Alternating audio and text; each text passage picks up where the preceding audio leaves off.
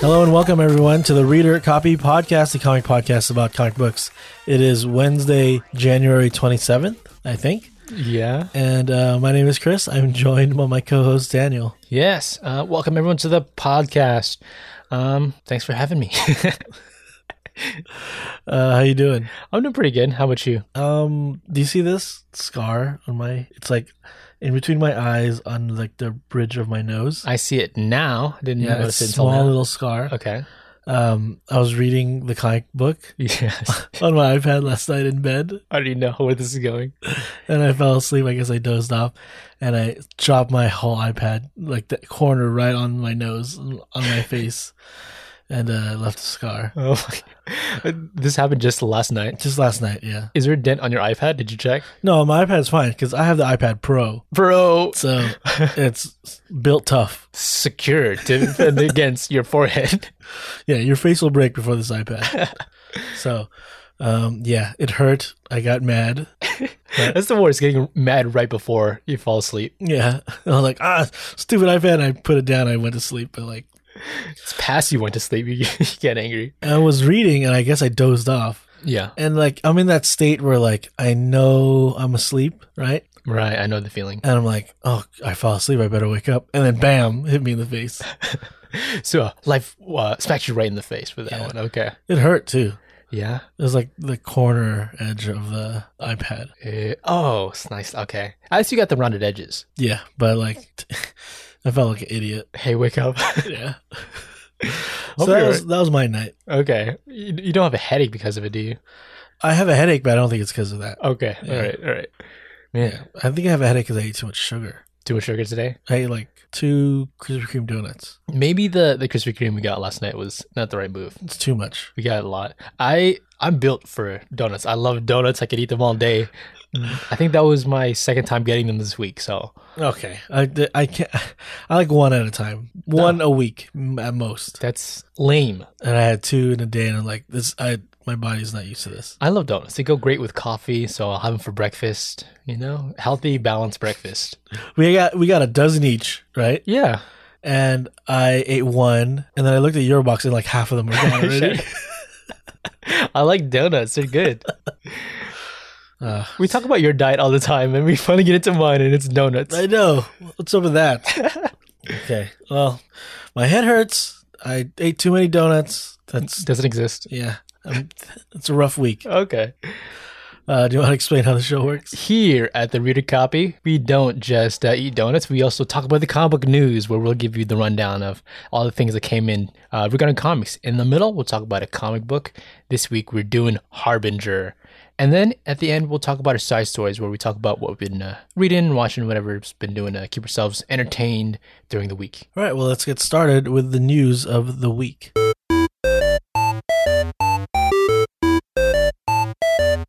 Everyone knows I'm a fan of Disneyland, Oh, yeah. and this whole pandemic with Disneyland being closed has been a major bummer. True. The mouse is closed right now. What should have opened this past summer, Past July. 2020, was scheduled to open was the new Marvel Avengers themed area in the California Adventure theme park in Disneyland. Avengers Campus. It was, from the concept art, looks really cool. Things look dope. Yeah. The Tony Stark stuff. Right. Pim's Kitchen. Yeah, there's a Pim's Kitchen where like things that are small are really big. Yes, right? totally. Yeah.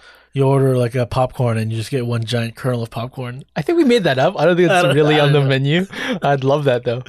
You order mini corn dogs and you just get a real corn dog. How do they do it? And then there's like a Doctor Strange kind of like magic show area. Right. Yeah. That looks kind of cool. I think they already have a Guardians one that we never watch. Yeah, it was like a sing-along thing because, you know, the Guardians do like a dance contest or whatever. Is that what the Doctor Strange thing's going to be? I think it's going to be like illusions and like Oh, I'm down for that. magic. He's a magic character. He's not a dancing character. I like that. Okay, real magic you can see fast. Okay. There's going to be like, I think a Quinjet ride or something like that, or like an Avengers ride. Right, that way supposedly goes through Wakanda, things like that. Yeah. I have a feeling that's not going to be ready yet. I think that's to be opened at a later date. Okay. We haven't seen too much live stuff yet with that. Yeah. Well, because of the pandemic, everything got delayed. I think it's not ready yet. The construction, not 100% ready yet. Mm-hmm. But what is ready, because it would have been ready that opening day, is the Spider-Man ride. Right. The new ride where you're like in a trolley and it's like a game where you're shooting out spider webs. Yes. Footage of it got released this week by Disney with Spider-Man, Tom Holland, actually like demonstrating the ride. Yeah. We see him actually in one of the trolleys, like playing around, pretending to whip out some spider webs. Yeah, so what's interesting is like all you wear is 3D glasses, but then your hand gestures will activate the webs coming out like in the ride. That's pretty wild, right? You can see it coming out of your hands, you think? Like, how real does it look? I don't know. You don't see that yet. We just see the people in the ride. Right. We don't actually look POV from the glasses. Yeah. Okay. So, I mean, yes, they have interactive rides like the Buzz Lightyear ride or the Toy Story ride, but you're actually holding a gun or something and playing and shooting lasers with it. This one is motion capture with just your hands. It's like because you're not just looking at a screen, right? It's almost like a mix of the old Universal Honey, I Shrunk the Kids show, but this is a ride. Yeah. And it's also, is that like artificial intelligence where it's picking up where your hand is? I think so, yeah. It's like, I think it's a mixture of like a Buzz Lightyear ride where you're on a rail track and it's moving, but also the 3D goggles of like a Harry Potter ride. Right. And then I guess it has like AI scanning your gestures. That's pretty intense. And it's also like if I lose, I have a reason to say, oh, it's just the ride. It's the ride. I would have gotten more points if it was more legit, but it was Peter that built this thing, not Tony. Okay, sure. Also before the ride, there seems to be like a demonstration from Spider-Man, like in the laboratory where he's building this. Yeah. So I'm guessing through the line that you're waiting to get in the ride, you're in the lab of Peter Parker, and there's like little demos of him building it. And it's weird because in the video they showed, it's him, Tom Holland, just in regular clothes. So I wonder, in this universe, does the world know he's Spider-Man? Oh, I don't think that's what they're going for. Are we getting too deep now? This is not the WandaVision episode. We're breaking everything down. I need to know this. I think he's just Peter Parker, and he's in his like. So Peter Parker built this, but the world doesn't know Peter Parker is Spider-Man. They do, right? J. Jonah Jameson spoiled everything. Hey, yeah, but I mean, like that's gonna get fixed, right? Maybe the ride goers never caught up with the movies and they could just pass it under the rug or whatever. I think, he's supposedly inventing stuff as Tony passed. He's trying to pass on this engineering, motivation, pass along to the kids. What I heard about this idea of Marvel and Avengers Campus is that it is not the universe exactly from the movies. What? It's a universe where the snap never happened. Wow, really? Yeah. So presumably Iron Man is alive here. Ah, okay, I see. Yeah. So presumably the world doesn't know Peter Parker's Spider-Man. Things didn't get all messed up and didn't lead to that. Yeah. So like it's like everything up to before Infinity War. Right. Are we past Infinity War? But it's just the stab never happened and maybe. Work. It's like everyone's happy in this world. The gauntlet was just a hoax. He got them all together and it's like, oh man, I'm gonna make a theme park. Love that. Yeah. That's kind of cool. It's an interesting idea. I know like Galaxy's Edge before is like within the continuity of Star Wars. Yeah. I guess that's not the case here with the MCU and this theme park part. I don't like the idea of these theme parks having to be in canon with a movie. It can't just be a part of the world of the movie, but just like its own thing too. Don't stress it, guy. Right? Is that what you're saying? Yeah, you're forcing yourself to limitations. Yeah, pigeonhole yourself. Right? Yeah. I agree. It could just have things from the universe. We weren't doing this up till now, right? Also, like you don't even use your cool characters yet. When the X-Men show up, you got to get rid of all this. Make way. Yeah. What are we cutting out of Disneyland when that comes around? Are they going to get their own like whole campus, like the Avengers X-Men campus? Yeah. X-Men Academy. Even better. Yeah. Jean Grey School. Up. Yeah. Tony Stark who? I am excited for this ride. I wish we could have rode it already. Yeah, we should have been. Yeah. The video that they released also said like, oh, this was recorded before COVID, so that's why people are not wearing masks and they're around each other, right? Okay. So that means this has been ready for a while. This has been ready and like functioning and usable since before March of last year. It's got to be, yeah. Yeah, right? Right. My question is, Disneyland's still closed with no planned opening. Why release this now? Well, I think they have plans. The sunrise just around the corner. I think things are lining towards where. Is it sooner than we think? I think they just want to get the feelers out there, how the crowd works. Maybe maybe this is them trying to get the crowd riled up so they can open. Force it? Yeah. Then make the crowd do the dirty work? You guys want to watch you guys want to ride the ride or not? Because, I mean, California is still not ready to open, right? Okay. And yes, the vaccine is being rolled out, but like, do you think by the summer they think they're going to be ready to open? This summer, I think a little bit later. I think I'm leaning more towards the end of the year. But then that's kind of where it's getting cold now, right? It's going to be the same situation. It all rolls out how it depends on how the vaccine rolls out and how good it is. But I think it's going to work out better because we're going to be whipping out these vaccines out of our hands. I think it all really depends on how many Inhumans are formed from this vaccine. We already dealt with one pandemic. It depends on like how many Amazoviruses are affected. Oh, please no. I'm excited for this ride. If it works how they say it's going to work, it's going to be the best ride ever. You got to work in all the experience of the world. I mean, are we just getting these weird robots? Are we getting any villains in the ride? Or I want to see that. I don't think there's villains in the ride. You think we're going to see Tony in the ride?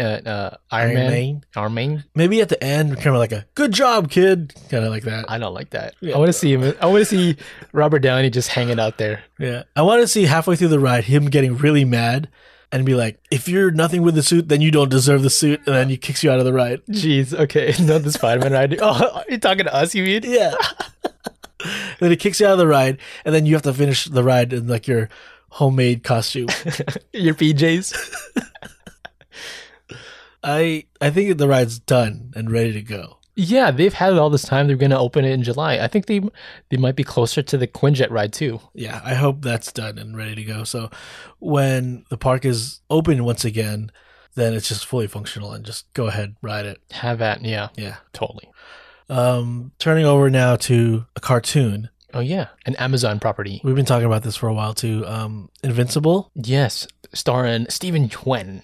Is that how you pronounce it? I really don't know. Stephen? That's my best. Invincible, Robert Kirkman's second most popular comic book, probably. Maybe. I think that's right. Yeah. It finished, like we got the whole story, so yeah. I think he got some fans on that. Amazon has the rights to do their cartoon version of it, adaptation, and it's been in the works for a while. I feel like we've been talking for over a year. Yeah. And they finally announced the premiere date, and it's going to be March 26th on Amazon Prime. Coming up soon, 3 months from now. Yeah. Just 2 months from now. Yeah. Yeah. And we've seen like a first look of the cartoon before, but now we get like an extended look at it. Yeah, a small clip of the show. Yeah. And it's a scene where the dad, Omni-Man, and his son are like just floating literally in the sky playing catch, but like back to back. In regular, like everyday clothes, not in uniform. And he's trying to like prepare his son to be a superhero.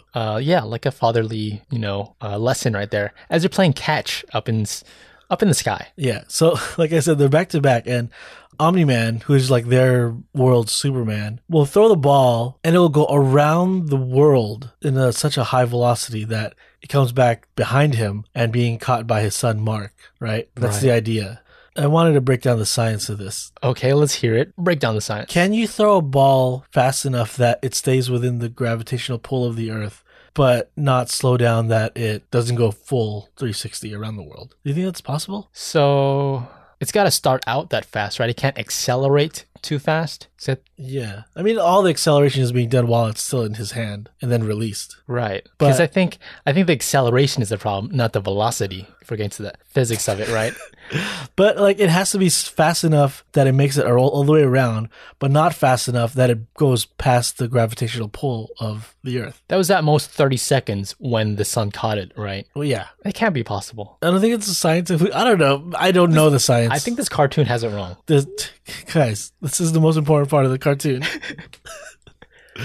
But the sun does it too. Yeah. And when the sun does it, we follow the ball, and it's like going through mountains. It zooms past an airplane, which is dangerous. Yeah, that's dangerous. Don't be playing catch with airplanes in the spaces, you know? Yeah. Don't do that. And when they catch it, it's like a sonic jet flying by. Yeah. It's the sound of the ball. Zooming past. First off, the ball, I don't think could survive. The actual material of the ball would disintegrate, right? They caught it and it's like red hot. That excuses it.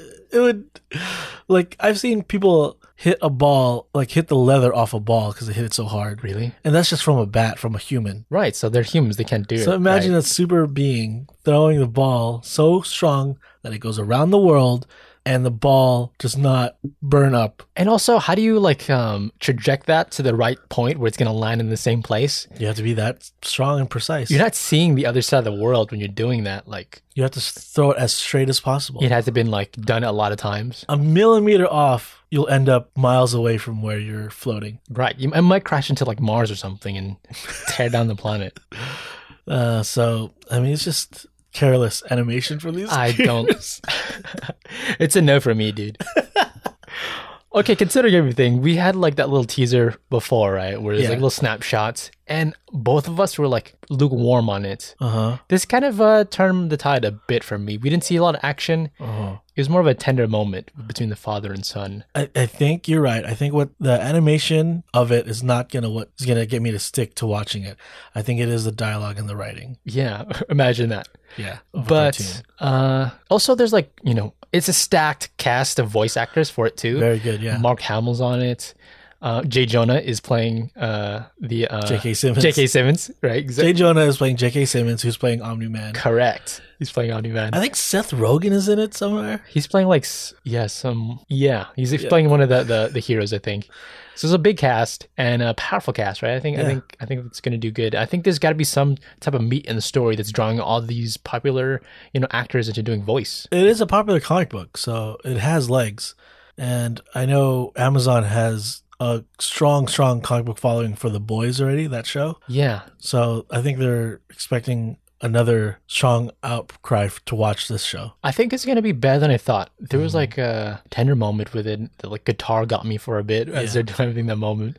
But also, I saw on the article that it's like R-rated. Oh, really? Yeah. I think just how violent it gets. It's a cartoon though. You think, Yeah. okay. But I've seen the comic books, and Invincible, the main character, gets beat up. We haven't seen that much in the animation yet, have we? We haven't seen like glimpses, but not fully like how he is in the comic books. Yeah. Okay. Because he's invincible. That's part of the scene where he gets his name. He realizes like, oh, my name's gonna be Invincible, Yeah. and he go make my costume. Right. Yeah. So So I'm thinking I'm gonna enjoy it. We got some like Nightwing, Spider-Man vibes out of it. comes out March 26th, so keep an eye out for that. Also coming out March 26th, we got a trailer for Kong or Godzilla versus Kong. Yes. Yeah. I'm hyped. I know you, for some reason, love these Godzilla movies. I don't love all of them. I actually only like the last one with Godzilla King of Monsters. And, I know it's not good. It's schlocky. So, okay. But, I think they're okay. yeah.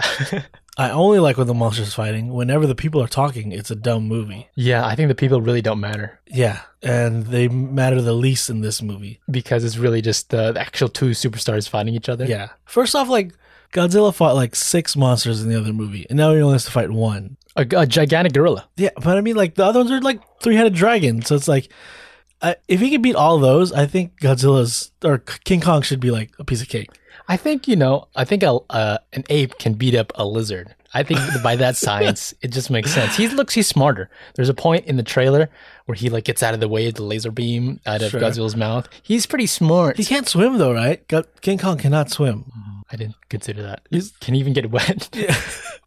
So He lives on an island. Yeah, that's why he never left the island, because he can't swim. So the trailer was released. Yeah. Out of all of these, like Kong Skull Island and Godzilla, this is the one I do want to see the most because it's finally the main event. But like, saying that begrudgingly, I know this is gonna be dumb. I think so too. They're just adding more human actors in there. Yeah. That really, I feel like it could be played by literally anybody.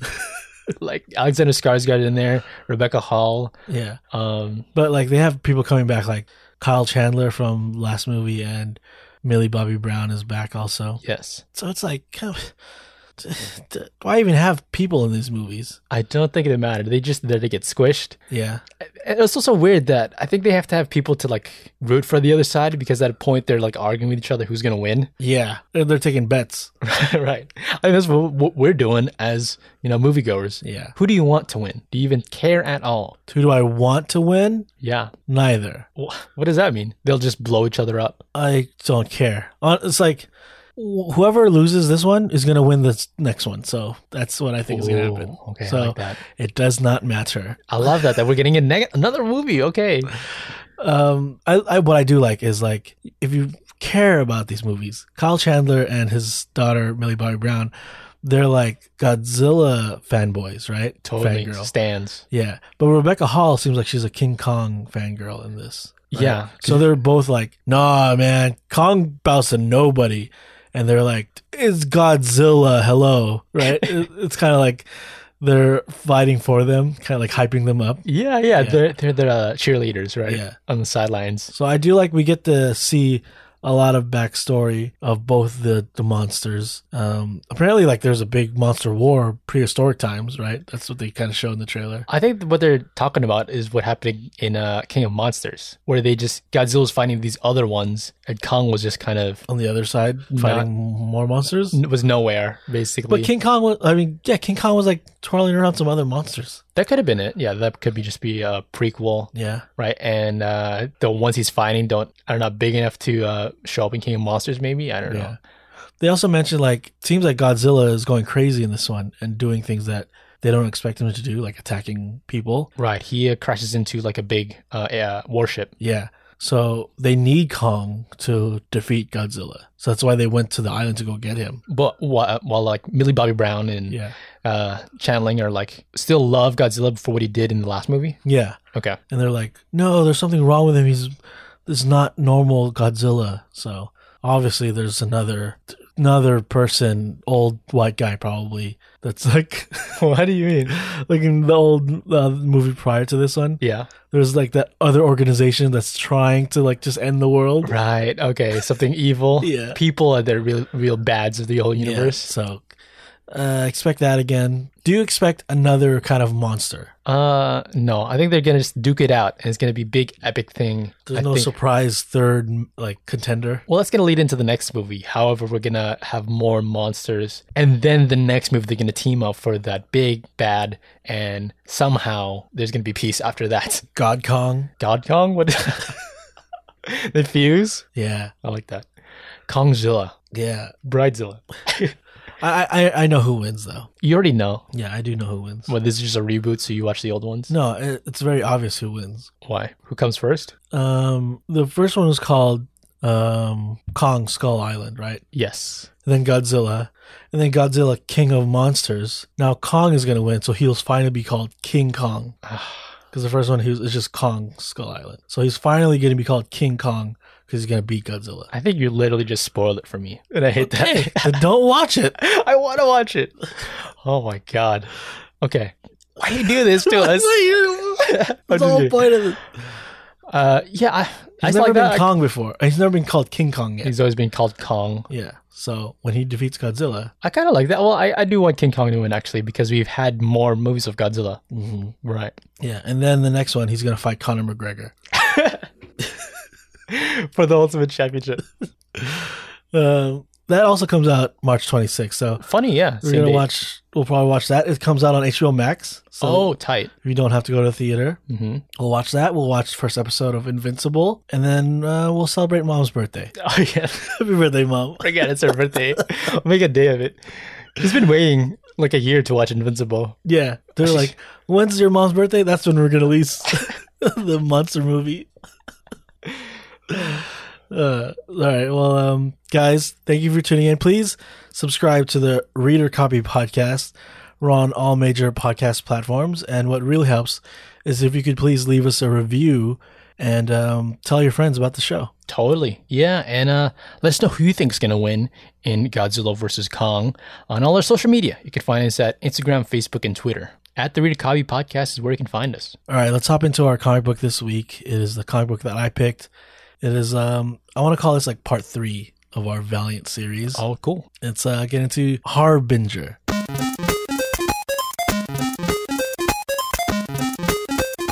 So we've done 2 Valiant comics in the past. That's right. Exo Man of War. You really like that one, I think. I really like that one. We've done Bloodshot also. Bloodshot, yes.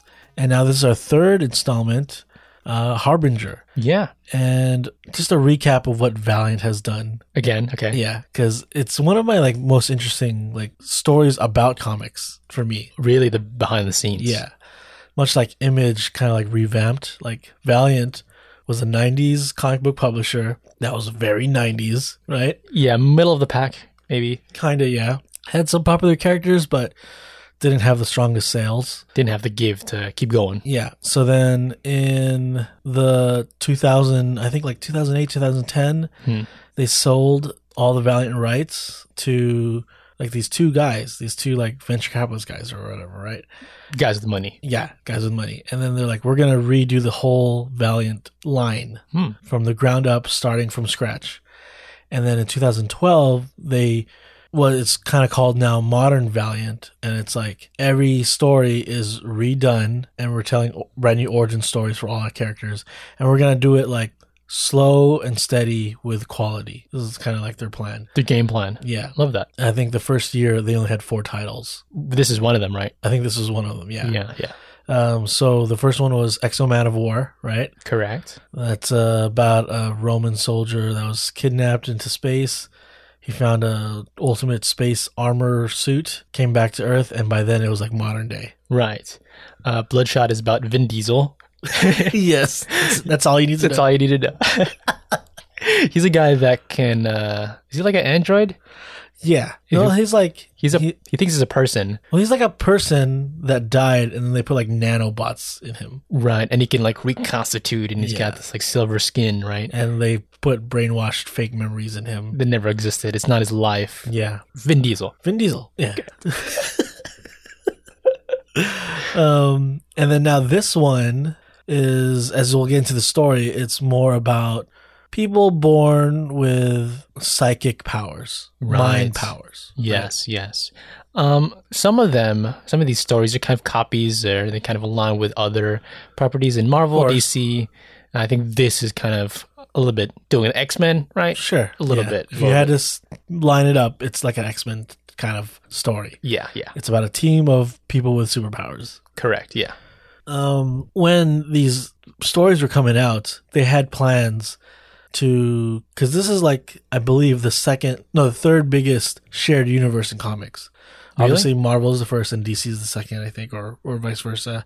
This is the next biggest one because all their comic books are in the same universe. As far as comic titles, you're counting them? Yeah. The okay. comic books, Bloodshot and Exo Man of War and Harbinger, they all take place in the same universe. Oh, interesting. I didn't know that.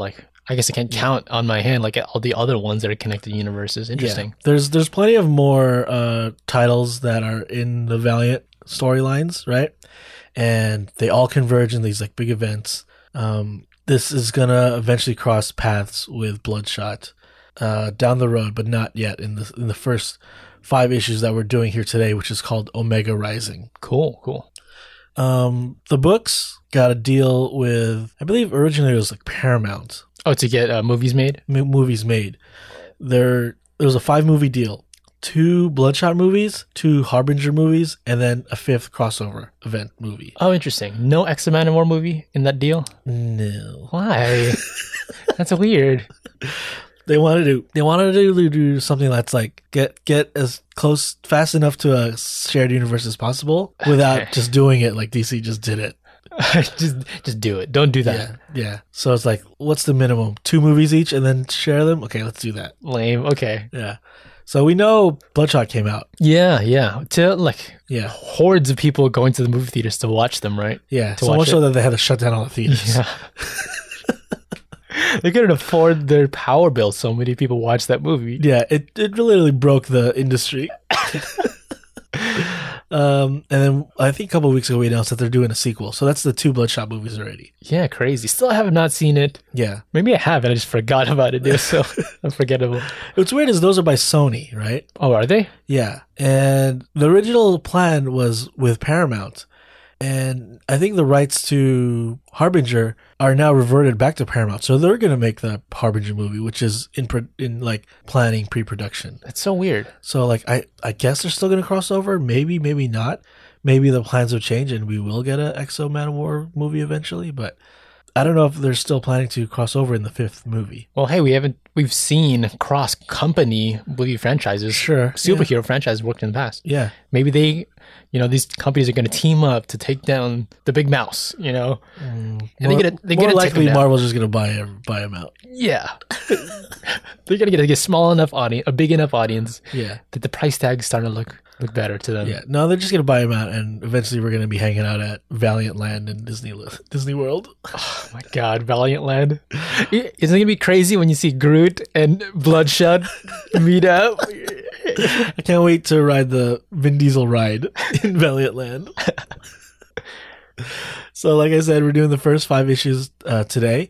It is by writer Joshua Dysart, who I believe also wrote Bloodshot, right? Oh, okay. And that's why he kind of knows what's going on and connects them later. I can get kind of the flavoring, kind of the cross pass of the influence of the 2 books. Yeah, I mean, this guy has literally worked for almost every comic publisher, like DC, IDW, Dark Horse, Image. Like, he's all over the place, right? Literally all of them. Yeah, he's very good. He's written for pretty popular titles like Conan, Hellboy, Swamp Thing. So he's just kind of like an all-around good writer for comics. Cool, right? Cool. All right. I think they were just really just trying to get some passionate people behind the books because they're just launching. I think they were not going for big names yet.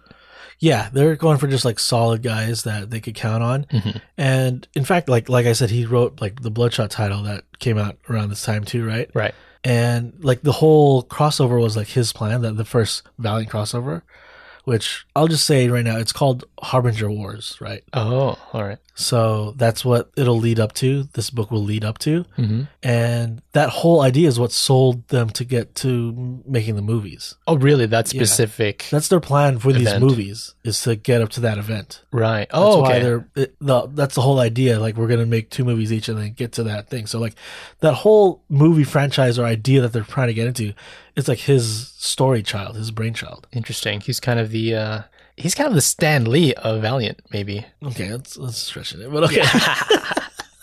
Just give him a couple more decades and then we're there. The artist is named Khari Evans, Okay. right? And before he was a comic book artist, I think he was like a video game concept artist. Oh, I think we get a lot of those in comics. Yeah. Yeah, which, I mean, it's almost the same thing, right? You're drawing characters and making cool characters. Wild sci-fi stuff. I imagine there's storyboarding in video games. Yeah.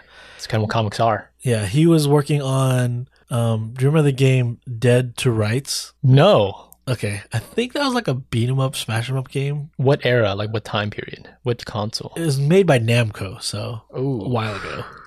I definitely don't. Okay, but his work on that got him his first like comic book gig with Marvel, where he worked on Daughters of the Dragon. Do you know that title? Is that like an Iron Fist connected thing? Yeah, I believe, isn't that like Cindy Moon and Misty Knight? Oh, okay. Their team is the Daughters of the Dragon. Okay, I like that. I know in the Iron Fist story we did, they just called themselves Heroes for Hire, but yeah, I think they're probably called Daughters of the Dragon at first. Yeah, and then that led him to doing like Immortal Iron Fist and even Thor. Oh, really? For Marvel, yeah. Okay, cool. So he's still doing comic books, but he's also still doing like video game art.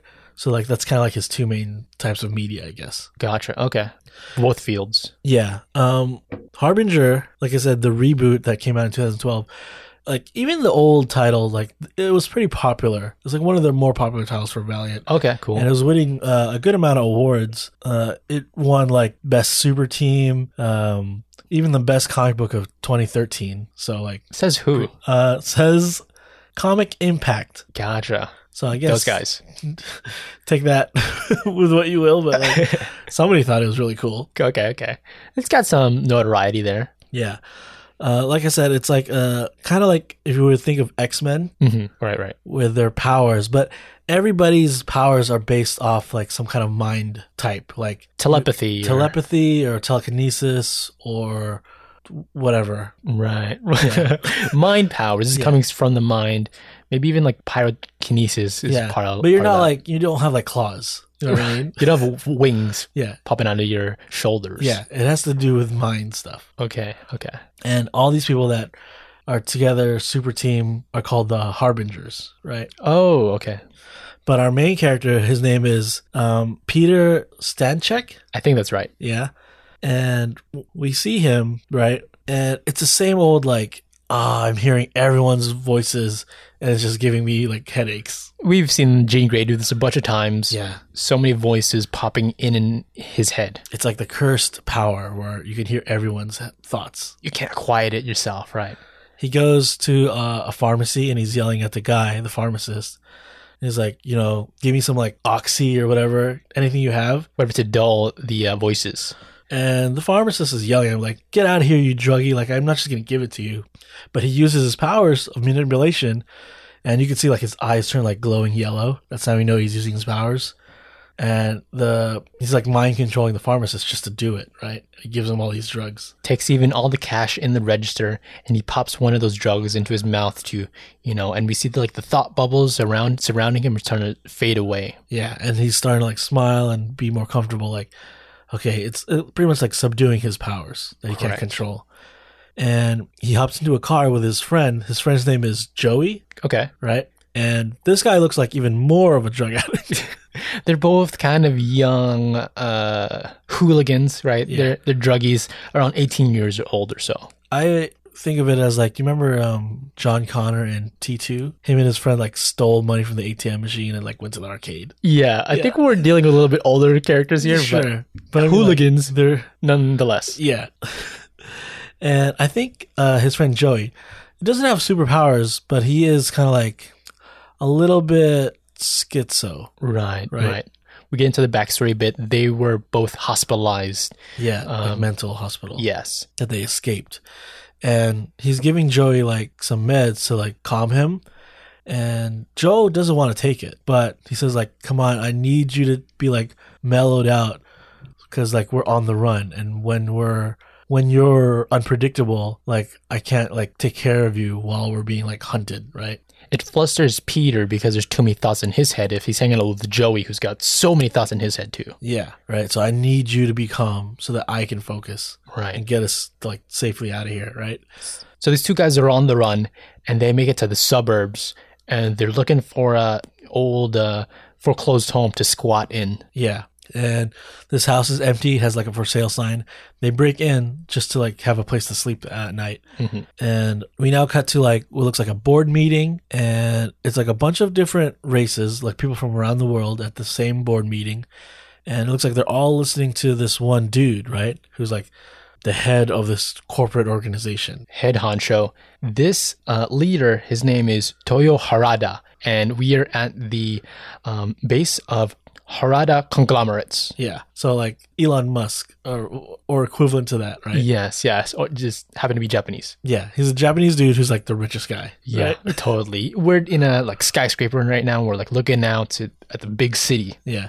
And all these people at the board meeting are like the heads of his different companies that he all owns or whatever, right? And they're like reporting to him. And with these big uppity rich guy types, they're like explaining how they're kind of controlling the world, right? Like different fields, like controlling small armies or whatever like that, or ruining a different company just to like control the world. Yeah, really, they're like controlling the world. Like you said, like some own oil and they control oil. Some own like even like weapons and stuff. So they're really influencing everything that's happening throughout the world. And he's at the head of all of it. Right. But he excuses everyone, and what he does is he meditates, right? He's gonna think on this.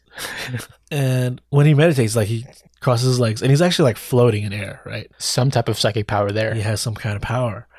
And who he's speaking with is a character we get to see earlier, and his name is like the Bleeding Monk. What? And apparently like this is like a really ancient dude, right? Who is also like crisscross applesauce floating in the air. Yes.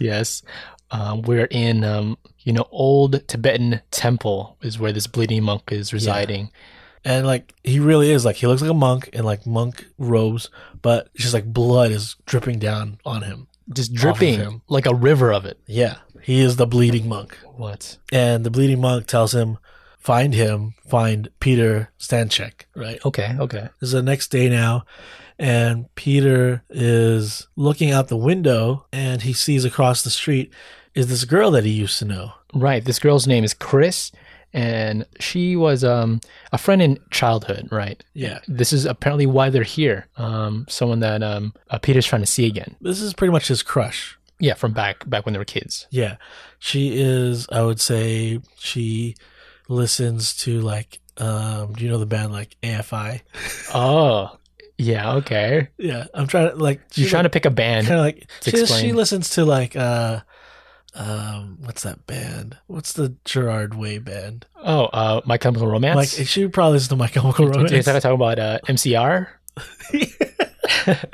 Maybe... I don't know. I don't know this brand of girl.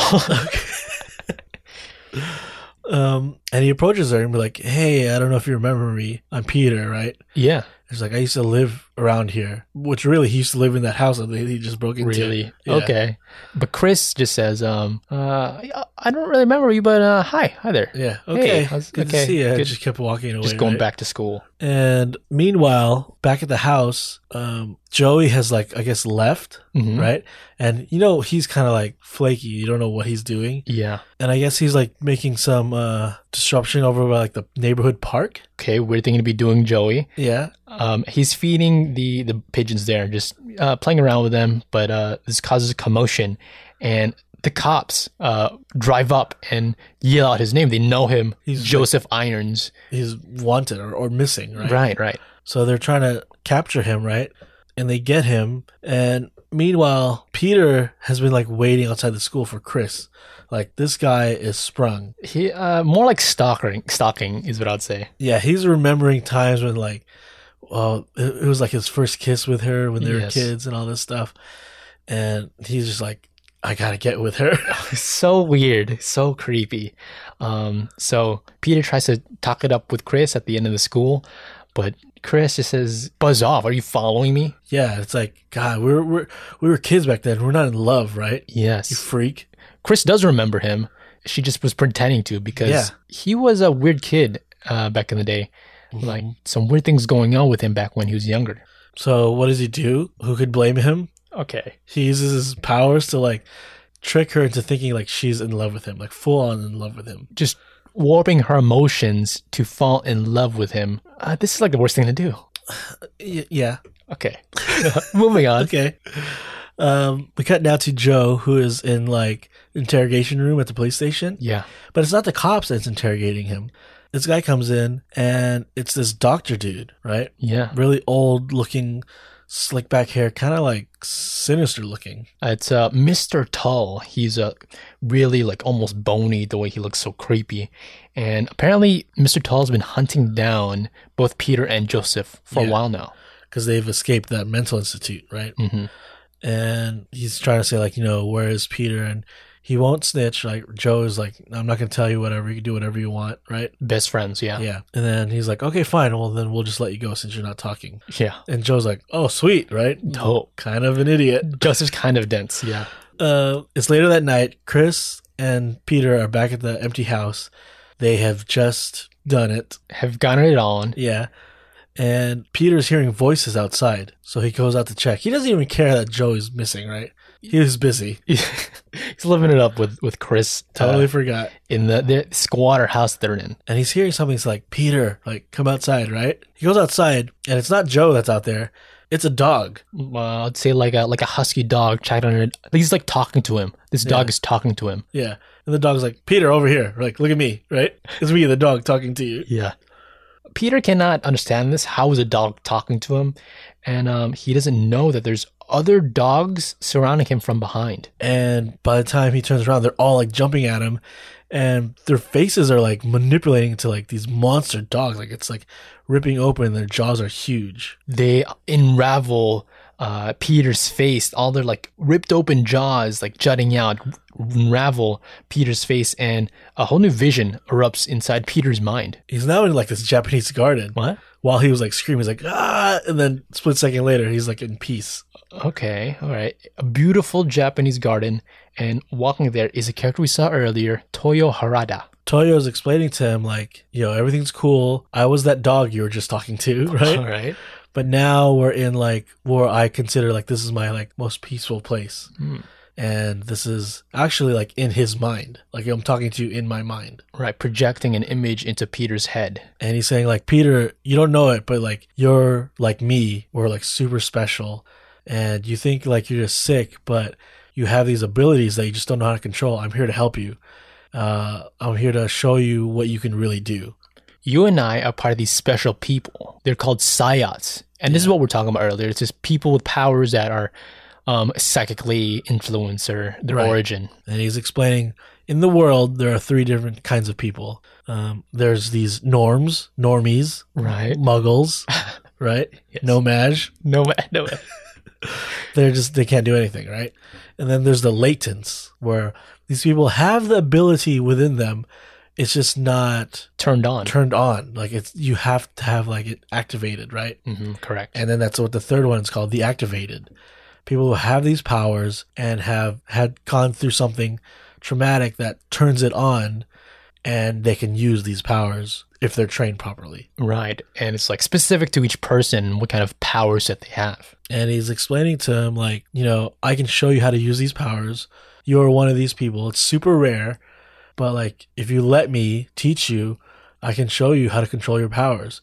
But like it takes full commitment. Like you can't be on the run. You can't be hiding. You have to come to me and I'll train you. Meaning you have to get rid of Chris. You have to get rid of Joey. Yeah. Also, there's a point there where Harada mentions he knows what Peter did to Chris. Yeah. Well, I'll still bring you on board though. Yeah. It's like, I know you use your powers for like messed up stuff, but like you're really like, you're more special than all these special people already. Yeah. You've been on the run this whole time. Yeah. I can give you a good life too. Remember? Yeah. He had a sick headquarters earlier. Yeah. I'm freaking rich. Yeah. All right. Yeah, boy.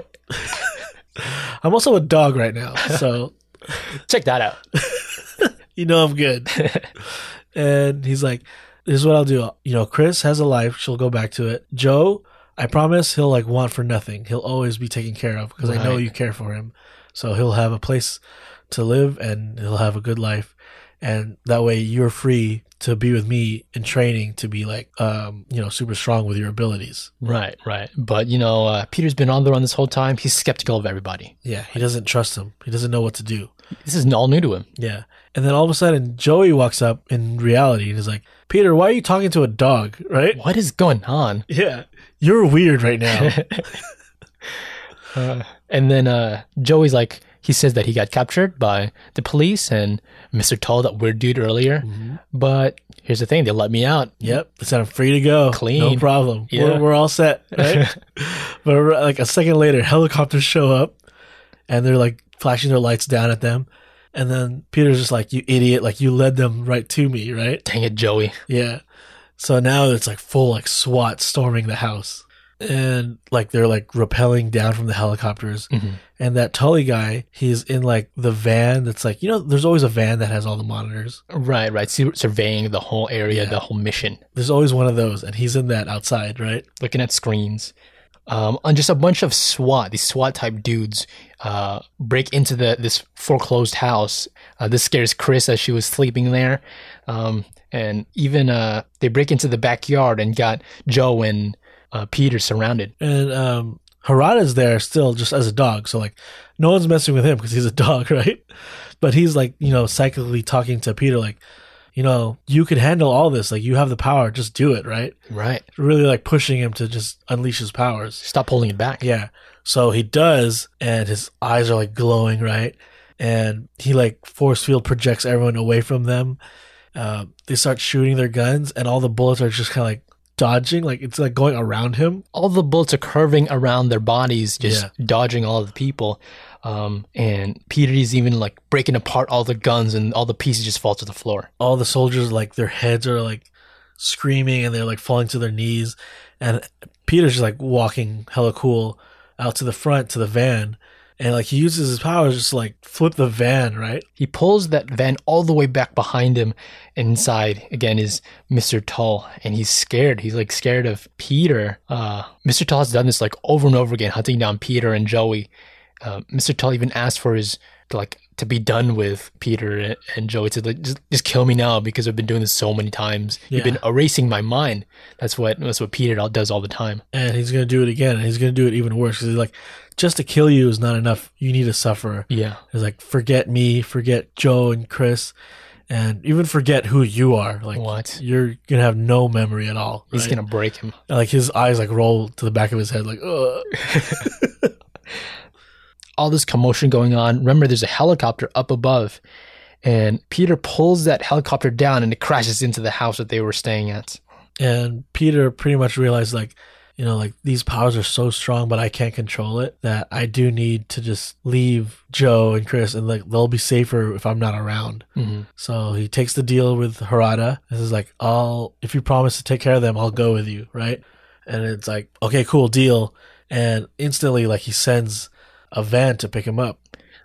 So this is again one of Harada's vans. Inside is Rachel Hopkins, and she's just like kind of the energetic woman of the crew that's assigning all the teams, taking in like the new recruits of the Harbinger team. Yeah, her title's like recruiter. Right. And all three of them hop into the van, and Harada there, still as the dog, is walking around with all the neighbors like outside who's like watching all this destruction in their neighborhood, and he just like uses his powers like, you guys will not remember any of this. Look at me, I'm a dog. Go back to sleep. And then he turns back into regular human, and then he like just flies away. And then now is when Peter kind of has to like say goodbye to his friends. Yeah. And Rachel, who's like in the van with him, was like, you got to do it now, right? While we have time, while they're not following us. So like, it's now or never, Peter, right? And then he's like, okay, I got to do it. And he looks at Chris, who he's in love with, and he uses his powers to like take off like the love spell or whatever that she's kind of under. And then she just realized, like, what the hell did you do to me? Just turn on a dime. She gets so angry at him. She's threatening to cut his balls off. And also, as Joey's departing too, he sees what's going on with Chris and Peter and what he did to her. And this terrifies Joey. He's like, Peter, you're the scariest person I've ever met. Yeah, how could you do this? Yeah, as he's getting pulled away, right, by the Harada people. Peter is just yelling back like, no, you're the only person I have, Joey. Don't lose your faith in me. Yeah. But there's no time. Yeah. He's like, we got to go. And they drive away. And then like, this could be the last time he'll ever see them, right? Best friend. And then gone.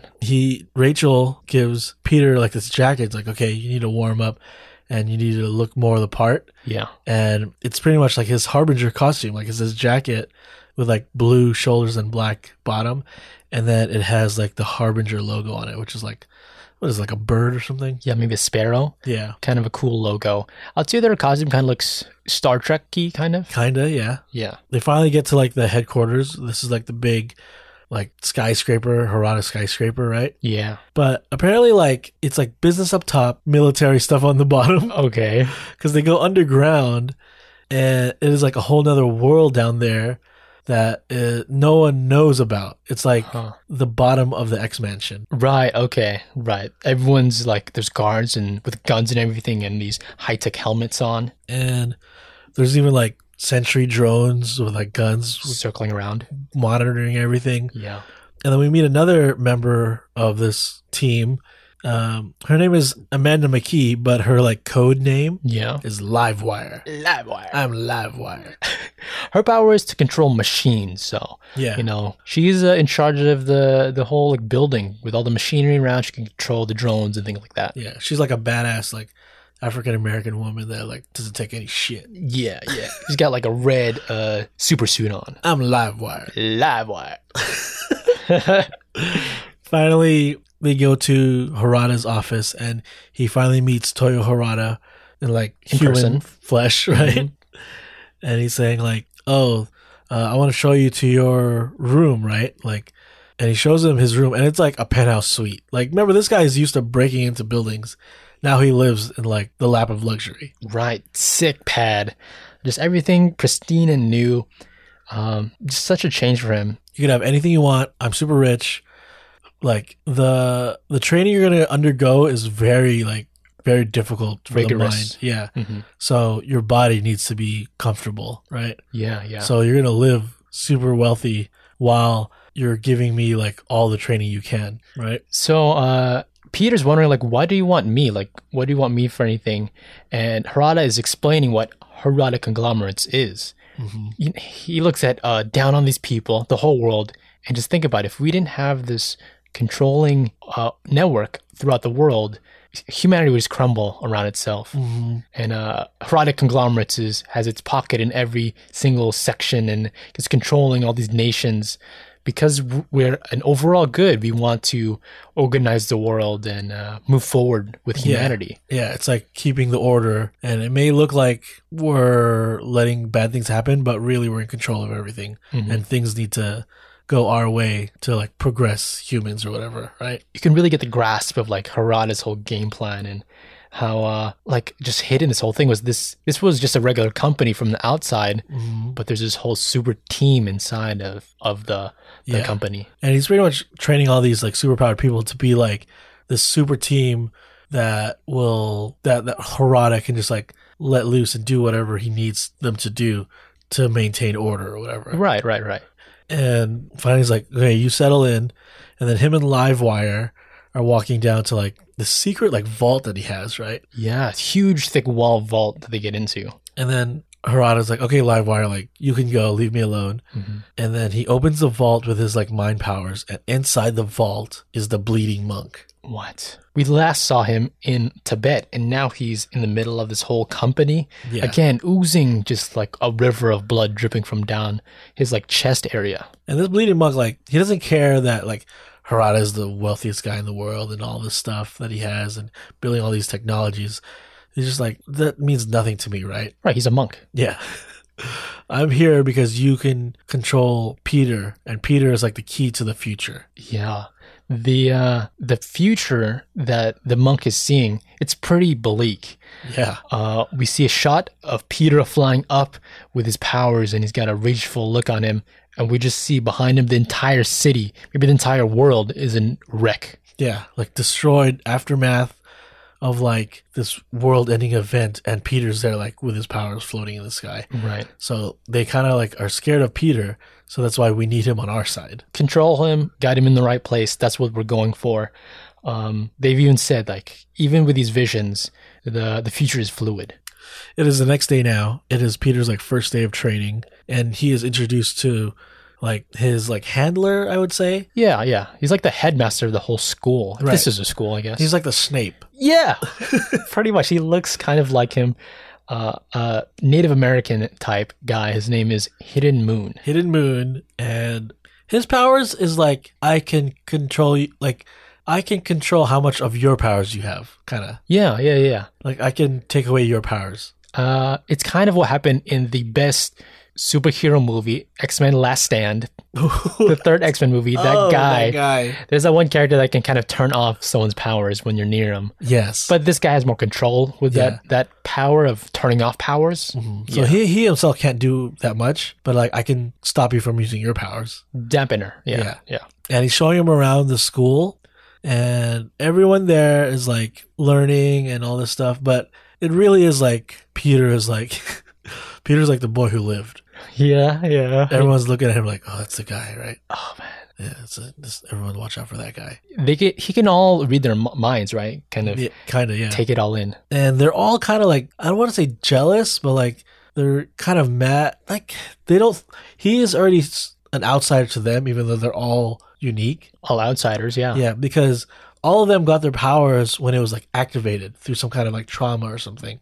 He was just born with it, ready to use. Okay. Yeah. So there's like this even rarer lot of these special people who their powers are activated at birth. Oh, and he's one of them. He's one of them. He is like like the golden child. Yeah. So he's already like a cast out from these super rare group of people. Interesting. Okay.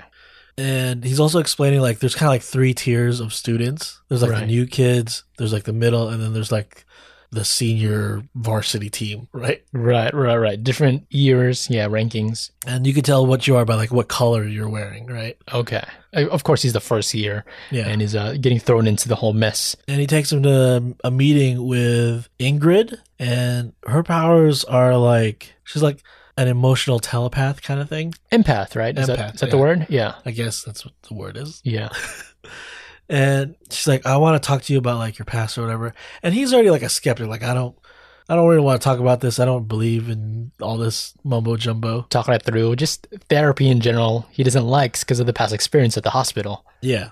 And she's like, come on, just try it and you might feel better afterwards. So he starts thinking about his past, and apparently like he was bullied a lot as a kid because he's kind of a freak, right? Right. No one can explain what all these weird things happening around him, right? Yeah. And whenever he's like picked on, he doesn't know that he's doing it, but his powers would fight back, and these kids like would just start having bloody noses out of nowhere. Yeah. So then his mom would like have to like take him away because he's hurting these kids that he doesn't even know he's doing it. He's getting ostracized more, right? Yeah. Another really awful experience in his past is he knows he's got powers, and then he sees his dad, and he can kind of sense his dad has latent powers, like we talked about earlier. He was like a latent. Yeah.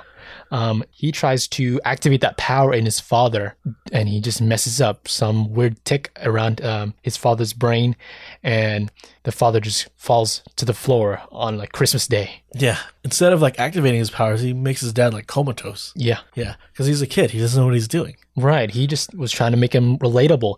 The mom gets so scared, and that's when the mom finally introduces him to the hospital, the mental hospital. So that's why he's like left alone there, and eventually he like runs away. But remembering all this, like it doesn't really like make him feel better. He like freaks out. Yeah, he gets even like a stomachache, like a headache, and all this like wooziness. He's just crying because it's so traumatic. But Hidden Moon, the kind of strict headmaster he is, he pulls in Peter to go and mingle with the other students. Right. So he brings him like to their cafeteria, and he's like, you need to just eat. Maybe it'll go away. And this is where he meets Daniel Hessler, right? Okay. And he has like telekinetic powers, which is like he can control electricity. Cool. But he's also kind of like a bully. Like this guy's like a varsity dude. Right. He's kind of pompous about his stature, about his ranking. He's one of the third years, right? Yeah. According to his uniform. And he's also like, who's this like new guy that everyone's talking about? Like, whatever, dude. I'm from District 1 of the Hunger Games. All right.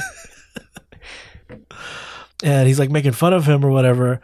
And this just like enrages Peter, and he's like, just piss off, right? And he uses powers, and it like knocks back Daniel. Right. Daniel has to react, and he uses his electric powers to make a huge orb around Peter's head to just pulse in electricity into his head. Yeah. And then finally, Hidden Moon has to like use his powers to like stop everyone from fighting. So like subdues all their powers.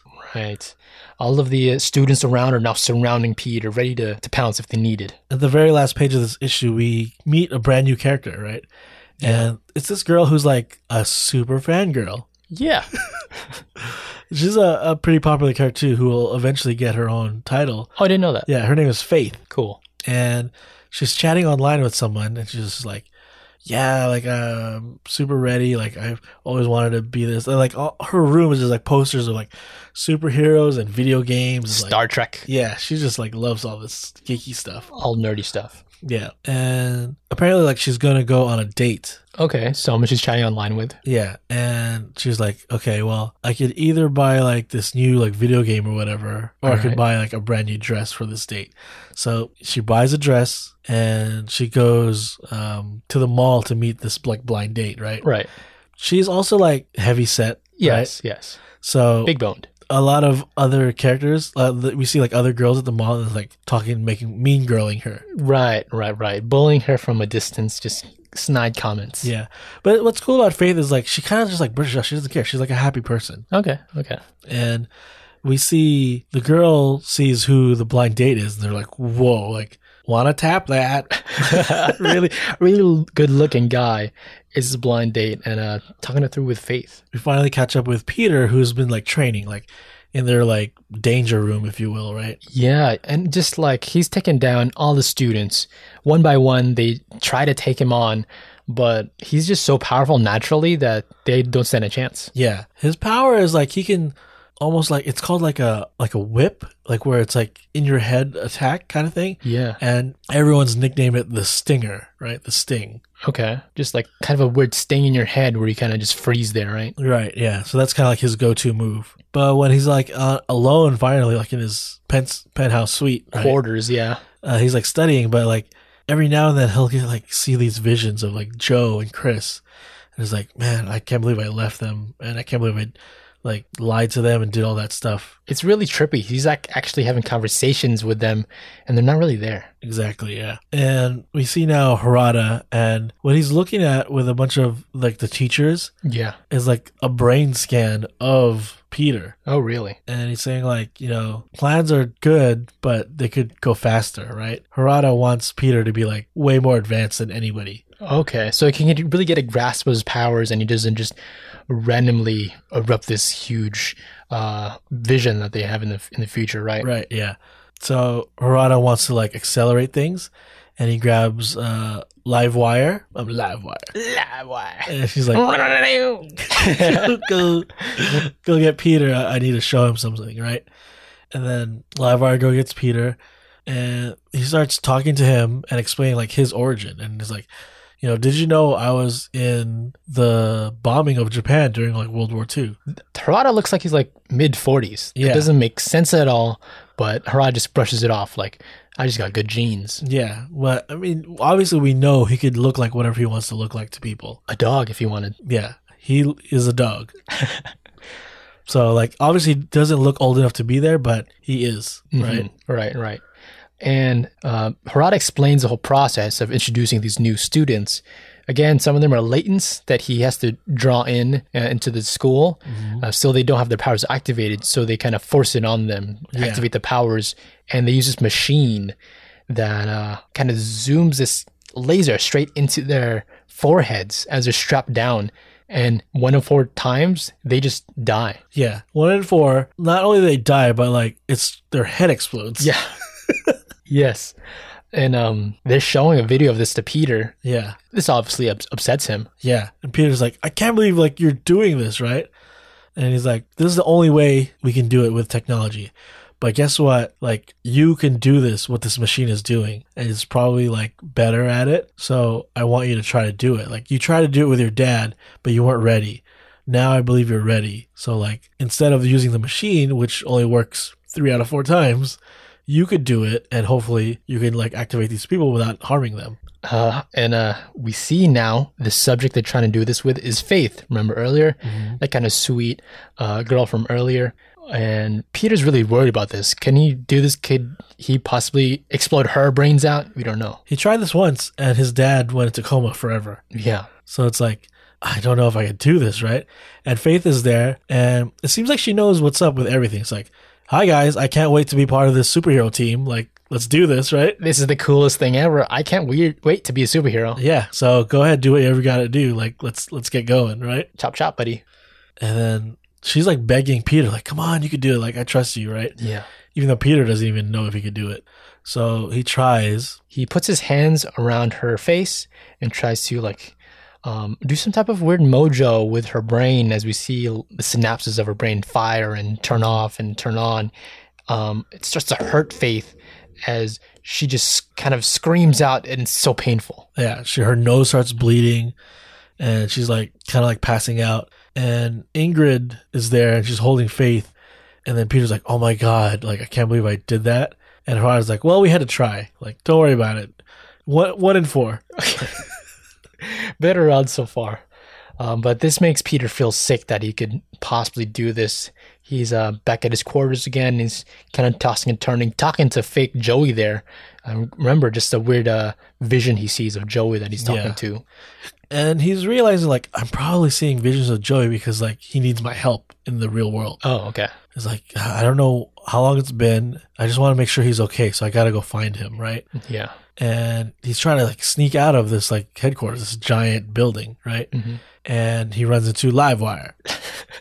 Livewire sees that Peter's trying to escape and just kind of doesn't like that Peter's going on, just leaving, just abandoning them. But she figures better off without him. So she, with her machine powers, turns off all the security, kind of rewrites the tape and says, like, you can leave and no one's going to even know you're gone with all the machinery turned off. Yeah, she uses her powers. And Peter is like tracking down Joey, right? Yeah. And remember, like Harada promised he'd be like safe in like a nice place. But where he finds him is like, you know, a dive where like drug addicts go, and yeah, it is like a shithole. Just a crack house. Yeah. He's like stepping over bodies of like these addicts down the hallway to get to try to find Joey, right? He finally finds him in one of the back rooms, and Joey is already just gone, like throwing OD'd, up all his guts and OD'd. And Peter could look into his brain and just see it's turned off. There's nothing there. And like Harada promised to take care of him, but this is like the worst place he could be, like left alone. And then we see, that like psychic lady there. Yeah, Ingrid. Yeah, Ingrid. And she's like, Peter, it's okay. Like we found you. Everything's going to be okay. And like, I promise if you just come back, we'll explain everything and everything's going to be fine, right? Meanwhile, as they're about to leave, Ingrid's consoling him and everything. He notices all the minds of these drug addicts. They're not just like weird and crack-like. Yeah. They actually have completely blank minds, like zero thoughts. Yeah. And this is a huge sign for Peter that Harada did this, that the conglomerate did something wrong here. It's just like they have like no brainwaves. Right. So this makes him so angry and he erupts, scaring Ingrid right there. And he's like using her powers like, why did you do this to Joe, right? And then over back at the base, we see the monk, and it's like at this moment when Peter's like using his powers to the fullest, the monk's like, okay, it's starting, right? Oh, okay. Omega Rising. They use the name of the book. We even see another vision of Chris behind Peter, and this almost turns the tide for Peter and is kind of, lightening up. But then he realizes she's wearing the same clothes as before. And then just multiples of her come up out of nowhere trying to stop Peter from going crazy. But this just angers him more, and he tries to erupt his powers and fight back against Ingrid, while Hidden Moon is behind there to stop his powers. And he's like, this is enough. I'm going to like use my powers to stop you because you're going out of control. But like Peter is like at this point super powerful also. So he's like lunging at Hidden Moon as they're both trying to like stop each other. And Hidden Moon just like is also trained, so he like catches him and throws him down, and is like about to break his arm. Right? He's like, "You need to give up now." Peter notices that just everyone from this company, from Harada conglomerates, is just so pompous about their powers and just throwing around everything. And Peter's able to just grab like a needle off the ground and just stabs it straight into Hidden Moon's neck. Yeah. And his arm now is like, it's broken, right? So he's like one arm trying to fight Hidden Moon. He grabs like a rusty old pipe and like beats the hell out of Hidden Moon. Like his face is destroyed. Just to break in his pompous face because he's not even worried about the physical aspect of this whole fight. He like, his powers are so strong now. All the windows like explode in the whole building, and he like jets out and flies into the sky. So he's so angry now. He flies all the way to the Harada headquarters, and he bursts into the office of Toyo Harada. And we have like the Harbingers there, right? Yeah. And it's Livewire, and it's that one dude, Ion, who is like that one varsity dude guy. Totally. And then there's this new character named Stronghold. Ooh. Stronghold is the guy that like went on the blind date to get Faith. Oh. Yeah. It was just all a trick all the whole time just to recruit her, right? Recruit her, yeah. He's like the most good looking, that's why. Gotcha. He's also like one of the most powerful. He can take mass and just turn that into just energy and lunge that at somebody. And they're all like fighting now, right? Remember, Peter, one of his arms is broken, like it's just limp, but he's there looking super powerful, trying to fight Harada. Rampaging. They all try to just use all their powers on Peter, but Peter's able to just take all the damage pretty much as Harada grabs him by the throat, and they're flying outside of the whole building, stories high. Just he's got his hand on his throat. You know what this reminds me of? I know what you're gonna guess. Miracle Man. Oh, okay. Yeah, I didn't know that. Okay. Remember Miracle Man when he fought his like old sidekick? Yeah. Kid Miracle. Kid Miracle, yeah. Like on the top of like a big building. Like it looks like that. Like both of them powers of like a god fighting in the sky above like New York or whatever. Up in the sky. Yeah. And Harada is about to defeat Peter. Like he's choking him out. Peter's just like hanging there. And the only person that can save him now is Livewire. Oh, really? Livewire is like, forgive me, master. And she uses her powers and like those drones start attacking Harada. Livewire explains that, Master, you're just getting too powerful. Harada, you have so much power throughout the world. There must be somebody in the world to balance your power. So this whole time, Livewire was actually on Peter's side. But as Harada is like hit, he drops Peter. Peter's like falling down. Free falling. And, you know, he has no powers right now. He can't stop. Another person jumps in and saves him, catches him, flying in. It is Faith. What? So she's got powers now. She could fly. She's not dead. She's not dead either, no. Yeah. She could fly, and she like catches Peter and saves him. And they just like fall down at a random park.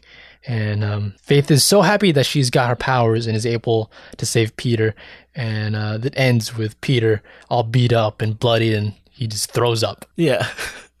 And then the final page shows the empty area, the empty vault where the monk used to be. And now he's like walking through the city alone. Yes, he's making his way outside of Harada and going on his own. Yeah. And now like we know Harada is not this great guy that's trying to like save the world with like a super team. He's building a evil army of super powered people. Not necessarily a benefactor, but more like a control freak. Yeah. And then the monk is now on his own, and it's Peter and Faith now like on their own. So it's like, who knows where they're going to end up? Yeah. How does this all smash together? I don't know. This book gave me a lot of like Chronicle vibes. You remember that movie? Yeah. That's what I felt like throughout the whole thing. This kind of disenfranchised youth as he's got these ultra powers. Yeah. Like so strong they don't know how to use it, and it's just causing mayhem. Totally. Yeah. Yeah. I enjoy this book a lot. Yeah. I feel like it really fit with the Valiant universe, and I'm eager to see how it crosses over. Yeah. There's points where I'm like, oh, that's a little bit too harsh for the main character to be doing that type of thing. I don't know if I can root for this guy, but it's kind of more this bleak world building up to this, this whole new universe, Valiant. Yeah, I really like how they're tying in like ancient monks, and like apparently there's like harbingers from the past that like Harada is super old, but he can look younger than he is. Totally, yeah. Yeah, so I want to see like where this story goes and how like, because I know Bloodshot's gonna like come into play here somehow. So yeah, Vin. I'm eager to see the crossover. I want to see how they kind of walk these waters, these psychic super team. Yeah. Like that. So this is our third installment of like the Valiant storyline. Right, yeah. Third one. I think the next one is Archer and Armstrong. Yeah, that looks like the more goofier of the bunch. Yeah. With his launch. Yeah. And then I know there's like Ninjak and Shadow Man. I've read some of that already. Yeah, Shadow Man. So there's plenty of good stuff. There's like Quantum and Woody. It's like a... Is that this universe? Yeah. Oh, okay, I didn't know that. Yeah. So, and then Faith will get her own title later on too. That's cool. And then there's a bunch of other crossovers throughout the years since the modern relaunch of it. It's been almost a decade. Has it been a decade already? Almost a decade, yeah. Okay, wow. They've got to have a world all built together now. Are they still going? I don't know that much about. I think they're still going, but like I said, they're more of like quality over quantity. They don't put a bunch of titles out a month. Like I think it's around 4 or 5. Okay. Yeah, a year. I mean. Oh, really? Yeah. So it's like they're really trying to just put out quality work and not oversaturate the Valiant universe. Gotcha. Okay, I didn't know that. And they're working on movies now, so it's I guess that's okay. To fund the perfect comics. time to go make movies. Right. We're getting a sequel, right? Yeah, I guess. All right. This makes me want to go watch that Bloodshot movie. A little bit. Yeah. I he can make blockbusters, that guy. Well, that is it for this week, Harbinger. Shall we get to side stories? Let's do it.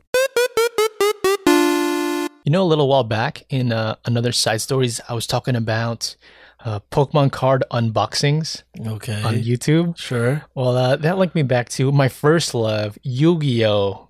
the Yu-Gi-Oh trading card game. First love. My first love, yeah. This was a trading card game that I used to play all the time when I was younger, when I was a kid.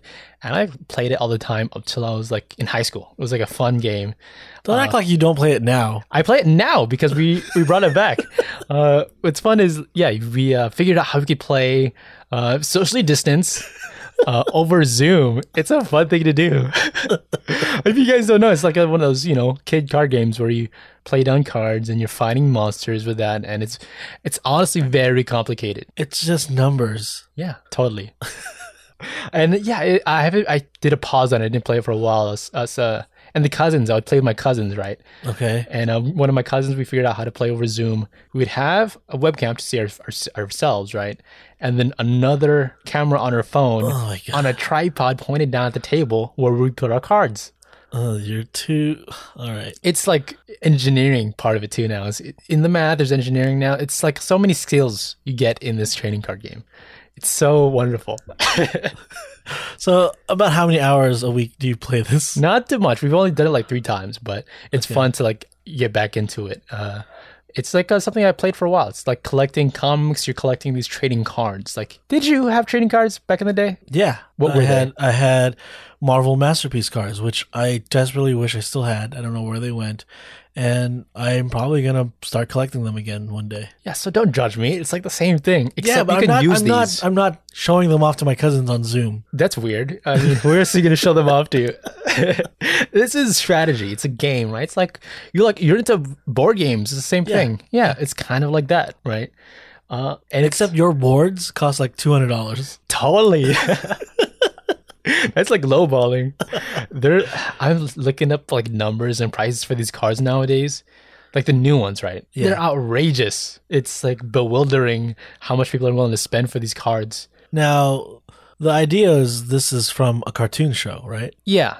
Japanese cartoon. And is that cartoon show still going on? Are there new episodes of this? They're new episodes, but it's kind of like a different generational thing where it's a different storyline, but it's still using cards in the show. Yeah, and it's just like how cartoons nowadays are just trying to sell you toys too. It's the same thing. Yeah, but it's just crazy that this show is still going on. Yeah, it's a kind of quote unquote a different show. Kind of, it's a different storyline. Now, Yu-Gi-Oh is the name of the game, or is it the name of the main character? It's the name of the game. It's not a video. It's a card game. Yeah. It's the name of the game, but the guy's name on the show is also called Yugi. Oh, yes. You're so lame. But in the show, when they want to play the game, they say let's play Yu-Gi-Oh. I think they'll say Battle Monsters or something like that. I forgot what Dueling dumb. Monsters. So like the name of the card game that you're playing is even the wrong name. Like, you're calling it the name of the main character. I think it's lost in translation between America and Japan. There's like a translation lost there. That's wrong. You guys are just wrong.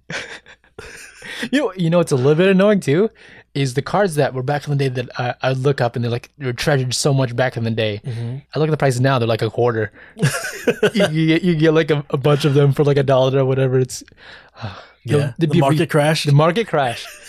It's other things are more valuable. It's a bit annoying. All right. But yeah, instead of the Pokemon stuff, I'm watching these Yu-Gi-Oh unboxings, and they're up there too. Like $40,000 for a bunch of piece cards. of paper. Yeah, cardboard. Cool, right? What is the most expensive card that you have? I don't have anything valuable. I mean, do you have cards that's like worth like $10? I think so. And it's probably a card I don't even know that is worth $10 and I just use it. That's crazy. Yeah. But yeah, I was never after trying to get the most expensive cards because I could not afford it. So I'm just trying to play a good game. You know, it's a sport. It's a sport. It's going to be in the Olympics. It's a strategy game. You know, all this mental math to achieve the goal of winning. The goal, okay, like if you could do a quick breakdown of actually playing the game. Sure.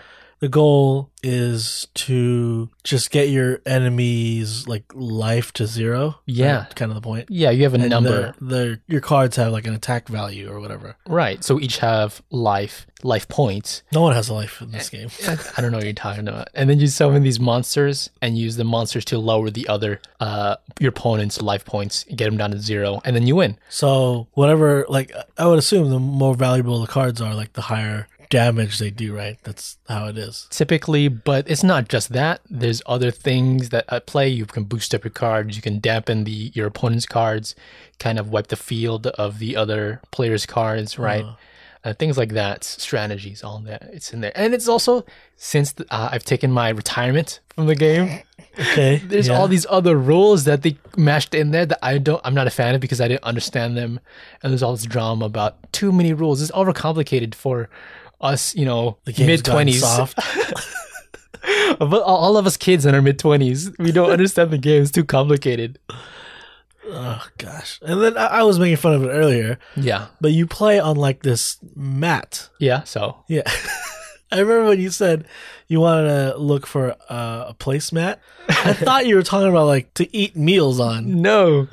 Well, that was like a fun thing. We were looking around. I was going to get a play mat, and which is where you put your cards on. But I was just going to use it as a mouse pad, like a fun thing, because I wasn't really playing the card game anymore. And tell me, how much do these play mats cost? Oh, yeah. We asked for the price of it. They said, oh, that's $80. $80. That's not that expensive when we're talking about these No, play mats. it is for like a mat. No, that's That like... you're just going to eat food off of? I'm not going to eat food off it. It costs $80. Oh my God. All right. It's so awesome. These are like world championship mats. It's hard World to get. Championship mats. Right. I would have to win to get them, but or I could just pay $80. Oh, wow. Okay, Yeah, just yeah. $80. But yeah, that's what I've been doing. Kind of fun to. Isn't there one that was like not for sale? Yeah. You'd have to win to get them. I asked. I felt like such a doofus asking when he said no, not for sale. Oh, embarrassment. So the experience of playing over Zoom, it's like a worthwhile experience. Yeah, worthwhile if you miss it. There's like some hiccups there, like the shininess of the card because of the lighting is hard to pick up on camera. Yeah. And you have to also explain what cards do because you can't just give it to the person for them to read. Okay, I was assuming like you guys know so much that you could just look at your opponent's card through the screen and be like, I know what that does. Like half of them, like old cards, we do know.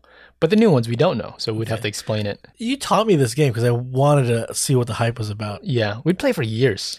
And I kind of got the idea of it, and then I was like, well, this is still dumb. Yeah, because you don't know all the rules. I'm pretty sure I was beating you, so I was like, this is dumb. You don't get the strategy. I don't need to play this anymore. Honestly, it got overcomplicated for me too. So that's why I had to drop out. And stuff got pricey. But yeah. Well, are you going to continue doing this? Yeah, we're going to pick up a game every once in a while on Zoom. It's pretty fun. All right. Yeah. Maybe I'll hop in just to watch and make fun. You're not invited. You're I'm not just gonna getting make the fun. Zoom invites. Can you send me the password, please, and the meeting ID? He doesn't go here. I too want to talk about a game. All right, cool. What do you got? It is a video game Mm-hmm. for my Nintendo Switch. Oh, yeah. And this is a game that's been talked about a lot on like the game community for the past year or whatever. When The it came out. channels. Mm-hmm. It is called Hades for Nintendo Switch, and it is. There's so many like terms in video games that I don't 100% understand. Yeah. But it's like a roguelike or roguelite. I don't know. Some weird terminology just Yeah. popped up. But the idea is the game itself is very fun.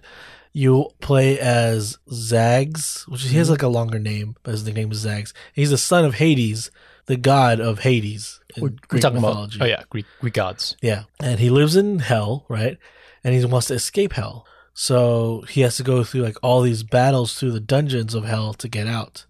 And the idea of the game is you have one life and you just try to fight your way through this. But every time, obviously you're not going to make it right away. So you die and then you get upgrades every time you die until you're strong enough to make it So out. what does the game look like? What is the animation? What is the point of view of the screen? It's kind of like one of those like, you see it in like a diagonal, like a 3/4 perspective view of it. Is it from called, a like- top down? Isometric? Kinda, yeah. Yeah. You know what I mean? Mm-hmm. So it's like a top down, but not fully top down, like 3/4 top down. I don't know what you call that. I'm picking it up, yeah. Yeah. And you'll have these, it's a lot of like old school moves where it's like light hit, heavy hit, dash, special, right? Right. And you're dealing with all these random types of enemies that are like, some are like bigger, some are smaller and quick or whatever. And you just have to defeat each room and then get into the next room and then defeat that room until you make it all the way out of hell. It's literally dungeon crawling, right? Yeah, that's exactly what it is. And, you earn money, which when you have enough money, you can unlock a new weapon, which will help you get further and further until you can escape hell. I really like it. The art style of it is really good. It's a fun, like, pick up and play and then put back down kind of game. Those are nice. You don't need to spend hours playing it. And the voice acting in it is really good. It's not one of those, like, you have to keep reading. Everything is voice acted, 100%. Nice. So I'm actually enjoying the story. I'm not just pressing A to skip through all this dialogue. Yeah. And it's fun. I could see why a lot of people like this game. And I've only played like 2 hours of it maybe. So I look forward to beating it or trying to beat it and spending like a good chunk of time playing it. I like the look of it. It's kind of cartoony. Yeah. And the characters look kind of fun, and the style of the dialogue, it's not dark or whatever. It's kind of like funny and jokey about it all, right? Yeah. Even though you're escaping hell. Yeah. My question is, are you using my Steam controller that I got you for Christmas? Oh, not yet, because I've been playing it handheld. Great. But as soon as I plop it onto the dock and play on a bigger screen, I'll use that Pro controller. Good gift. Good pick, Daniel. I'm going to use it. Okay. I still like it. I just haven't had time to hook up my dock yet. Okay. Yeah, so that's what I've been playing. Super fun. I plan on using that controller eventually. Thank you. And beating the game, and I'll let you know when I beat it. Could be a while. Because it's over and over, right? Yeah, and it gets pretty hard. I know it's made by a company that's like pretty big in the game industry. Like they make some really popular games, Yeah. Transistor. I forget the other ones, but I think I played a bit of some of the games. They're not like big AAA games too. They're right. kind of like mid-tier, like slightly above indie kind of feel to them. Yeah, right? yeah. So I'd say if you have a Nintendo Switch and you got some time, this is a good way to invest your video game hours into. Cool. Okay. Yeah, that, and we've been playing Red Dead Online. Yeah, we've been playing tons of that. Yeah, I really enjoy that too. Yeah, there are times where it's clunky, right? Sure.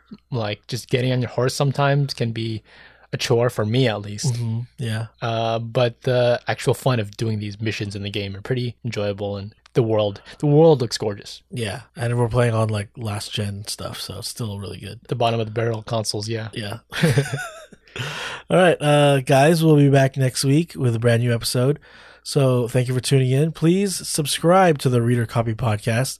We're on Apple Podcasts, Google Podcasts, Stitcher, and you can even stream us on Spotify. Yeah, and give us a share. Tell your friends about us. Anything you guys can do to help boost the podcast would be much appreciated. And you can find us on all the social medias. You can find us at the Reader Copy Podcast on Instagram, Facebook, and Twitter, guys. We'll be back next week with the recap episode for episode 4 of WandaVision. Correct. And then a brand new comic book next Wednesday. So until then, Daniel, could you please hit him with the outro? If you like what we had to say about the book, pick it up and read your copy. Bye. Later, guys.